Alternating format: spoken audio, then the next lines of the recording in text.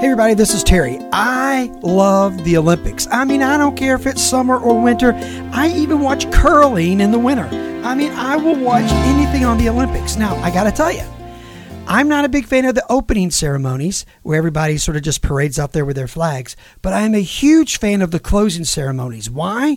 Because you get to see who won, how well they did, and you get another chance to cheer for Team USA. Here's what you got to know.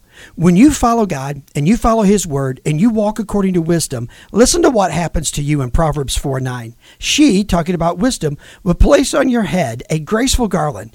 She will bestow on you a beautiful crown. When you walk in wisdom in God's word, you get a crown. And you got it, grace for your journey. God bless you.